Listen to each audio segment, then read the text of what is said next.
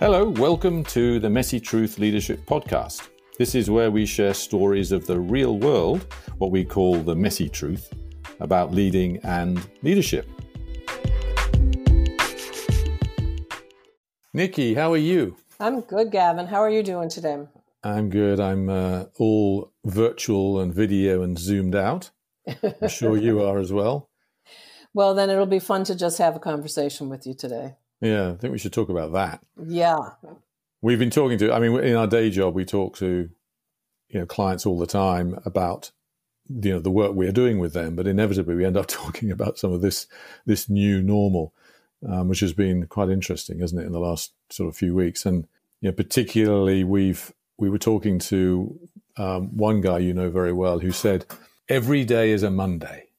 And that really resonated with us, didn't it? It sure did. It sure did. And although we've written a short piece on it, it seemed to warrant a much deeper conversation. So I think that's what we want to talk about today is, again, the same person used the word monochrome, saturation. Every day is the same. And we've been talking with clients, we've been talking with people in our universe, and it seems to warrant some further explanation. So why don't you describe what we mean by monochrome saturation? Yeah, saturation it was a very interesting idea that, or sort of experience that emerged that I hadn't really thought about myself as a concept. But the more I think about it, and the more I talk to people about it, it's a really great way of describing this world for a lot of people, not everyone, but a lot of people who are stuck at home doing their regular work virtually, and a lot of it on video, on Zoom. And this notion of their lives being totally saturated because they're working from home, which somehow has made them become very productive because, there's much less informality. There's efficiency, meeting after meeting after meeting, conversation after conversation, output after output, which is sort of regulated and rigorous online, particularly on Zoom. So there's a sort of efficiency there. But then when you couple that, which is hard enough, you don't get the sort of breaks of, walking down the corridor or coming and going to work, which gives you some sort of relief and downtime. You don't get any of that. But then couple that with, if you've got children, the children are not in school. So you have children at home and you have this kind of high volume work, which is all very efficient and highly productive, but is mentally draining because so much of it is online. That you get both at home and at work is all at home now, and people are feeling totally saturated, and it's really difficult for them to find any downtime, any alone time. And the sort of twist to that is this notion of while you're saturated, it's sort of monochrome. So you describe that notion as well, the monochrome. I don't know about you, but most days I have to look at my calendar to see what day it is. Yeah. Because yesterday is the same as today, which will be the same as tomorrow. Even if there is a day off or a weekend coming, the weekends are still at home. I'm not doing anything special on the weekend because I can't. So I might as well work, or I might as well, continue on with productivity. So monochrome is that those things in life that usually break up, that say like, it's happy hour, or it's Friday, or it's the weekend, or it's vacation week. Yeah.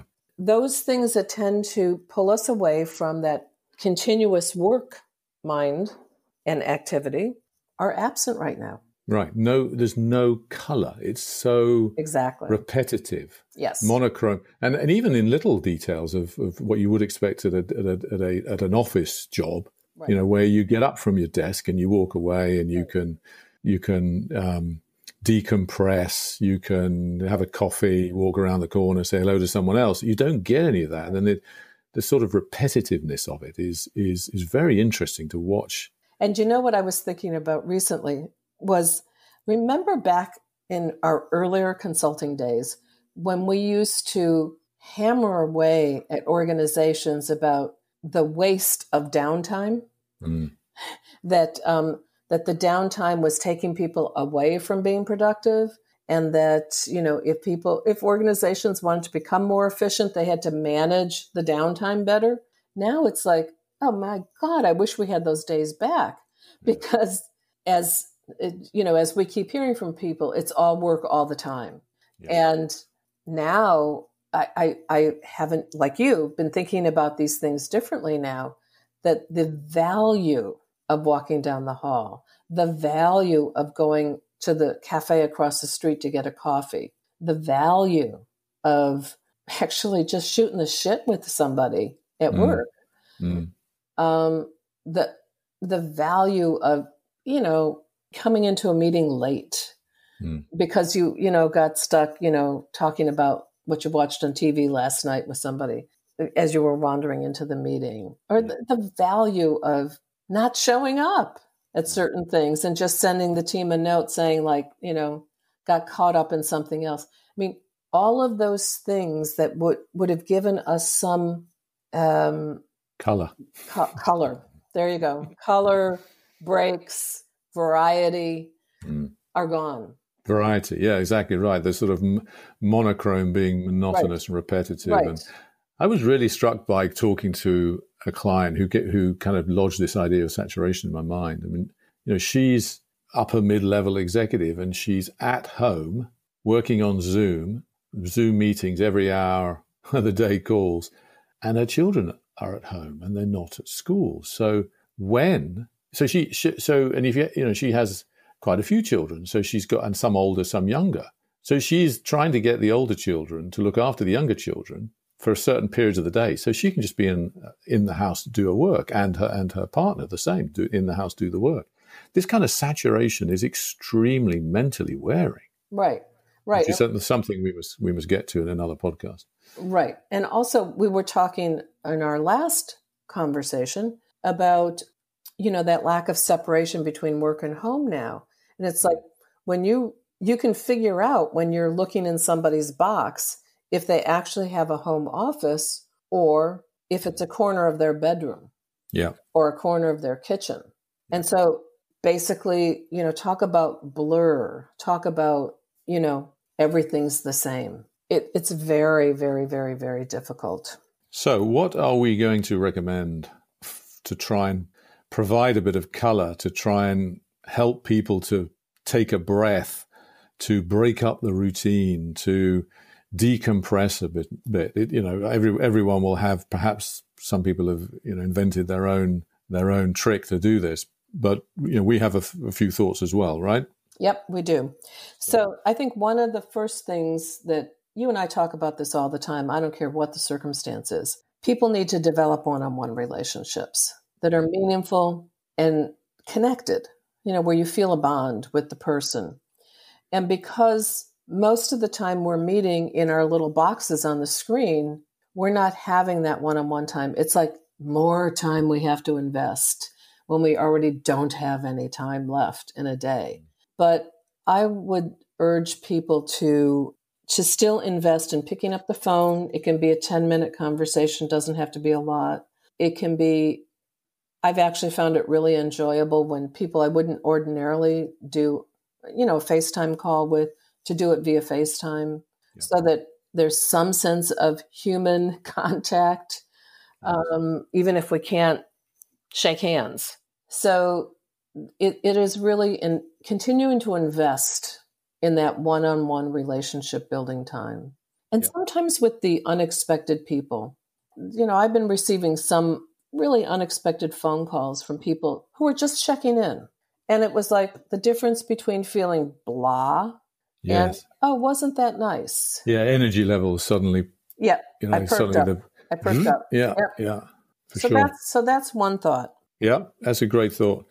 So that's one. Another one, I think, is around the notion of celebration. Yeah. Being able to celebrate with your colleagues rather than just work with your colleagues. Right. Okay, in the old normal, you would go to the pub afterwards, or you would, after work, or go to a cafe, go to dinner, or have lunch with someone, share a sandwich with someone, informally. And then you might have some kind of team group event because somebody's birthday, or it's somebody's, celebrating being there a few years, or whatever it happens to be. But the leader of the team finding the time to ensure that celebrations happen so that, people can decompress a bit. I think that's another one that you and I would recommend. And part of how I think about this is if we were in the office all together and the team completed a project, we would have some kind of celebration. If everybody had been working really hard for a while, there would be some kind of day away that the leader would pay for, where you, I don't know, had some adventure in the city. I think because we can't do those things, I think it's a time to get wildly creative and wildly generous. I mean, think of all the money that we're saving on expense budgets right now. I would urge people, I've been doing this in my personal circle, and I urge team leaders to start the ball rolling, is I've been sending from my favorite deli, like food packages to people who don't expect to receive them. And that means they don't have to cook for a couple days in their family, so it's a relief. So, I mean, it's a big, generous package. You could send that as like, okay, everybody's package arrives at 11 o'clock today from your favorite, wherever you would have done it if you were in the office. But then also splurge for much more to come to anybody's house so that their families don't have to worry about food for a day or two. And just everybody share lunch during the meeting that the leader has provided. Yeah. Things like sending boxes of chocolate. I'm big on food, you can hear that. But, or people already have Netflix subscriptions, but, maybe a Disney Plus subscription if they have children or something like that. But meaningful, thoughtful, or fun, celebratory, job well done. We are in this together. I'm not sure. I would say get crazy and wild about it. Yeah, no, I totally agree.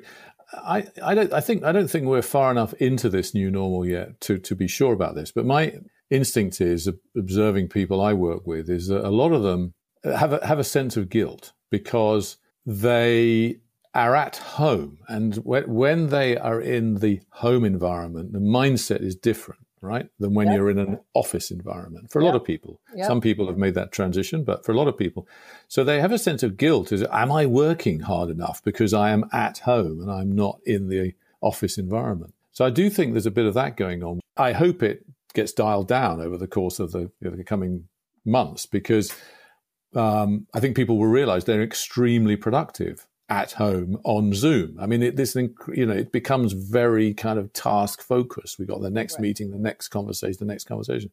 Plus, you have executives in the organizations putting pressure on people to make sure they work hard when they're at home, as if they didn't have a good conscience and wouldn't work to the best of their ability anyway. But you're at home, you've got to make sure you're putting in the hours.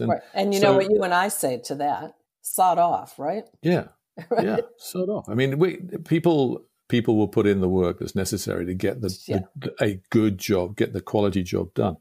And I think all that leads into this. So that sense of guilt, I think, is still there, but hopefully that will dissipate a bit when people realize they're being incredibly productive and don't need to be this saturated, right? Right. And playing into our third idea, which is it's not a rocket science, take a physical break. You're sitting down staring at a screen most of the day. If you were in an office environment, yes, you would be getting up, wandering around, going to the coffee machine or whatever it happens to be. But stop sitting down at some point, right? Right. And so I would add to that, because people are, there's some, main scheduler for so many of these meetings, right? Some assistant that's just managing all of this. And so meetings are bam, bam, bam, bam, bam, back to back to back to back, and it's like you're bumped out of these virtual rooms because another team is coming in to the number. And so there is no time. I mean, we used to take breaks in meetings to just go to the bathroom. We don't even do that anymore. Yes. It used to be acceptable to sit and eat your lunch, in certain meetings that ran over lunchtime. We don't do that anymore. Lots of people used to stand up if the meeting ran for a long time and stretch their legs, and that was normal. So I think what you and I are thinking about is either, first of all, start blocking off 15, 30 minutes on your calendar that you're not available so that you have a physical break. During that time, eat something, go outside, take a little walk, something that physically gets you moving. And then also, I think it's perfectly fine if a new norm that gets established in these virtual meetings is that it's simply okay to block out your video so you can stand for crying out loud and stretch or go to the bathroom or whatever you need to do. And that you're signaling by blocking yourself out, like I've got pajamas on and you can't see me walk around the room. Or I'm doing squats with my 10-pound weights. So, I'm listening, but, I'm not letting you see me. I think we physically need to move to break up the monotony as well. Break up the monotony, break up the repetitiveness, break up the monochrome, break up the saturation. And, from the people I've talked to day in, day out, Nikki, I'm totally convinced productivity has gone up. Way up. Executive team leaders, managers, productivity has gone up. Yes. And so there is really no need to have any sense of guilt and, figure out, how to put in some busy time, physical breaks, celebration, and those sort of key, really, really key one-on-one relationships. Yeah, absolutely. Totally agree. Right. So we have to, in spite of how we're being forced to work, it can't be all business all the time. It's not good. It's not good. Well said. Yeah. More to be said on this topic, I think. Way more. So let's have another crack at it on another podcast. Sounds great. It's good to talk to you. All right. Talk to you soon. Okay. Bye-bye. Bye, Nikki.